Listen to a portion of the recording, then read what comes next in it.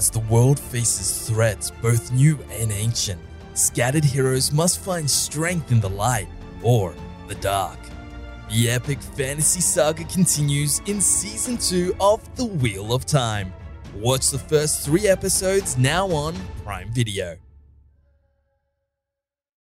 Hey gamers, Jake Barros here, and you're listening to Press Start Australia's daily gaming news. PlayStation has finally revealed when fans can get their hands on its new PlayStation Portable Remote Play handheld, with the device set to launch in select markets on November 15th. Unfortunately, although the Portal will debut in markets across North and South America, the UK, Europe, and Japan, it seems as though Aussie PlayStation fans will be left waiting. Additional regional availability will reportedly be announced at a later date, but for now, it seems that the Portal will remain out of reach for those of us down under.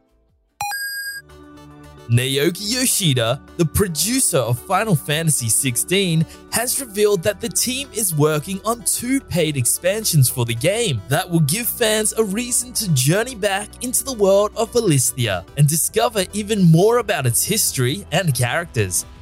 Alongside the DLC announcement, it was also revealed that Final Fantasy XVI will shed its PS5 exclusivity and gain a PC release at some point in the future.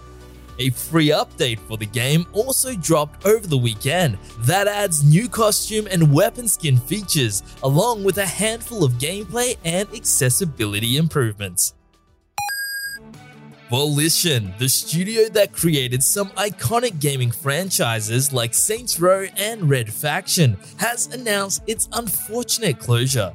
It comes as its parent publisher, Embracer Group, has made moves to close and dissolve a number of its studios in an effort to trim costs and move forward with a more lean and focused strategy.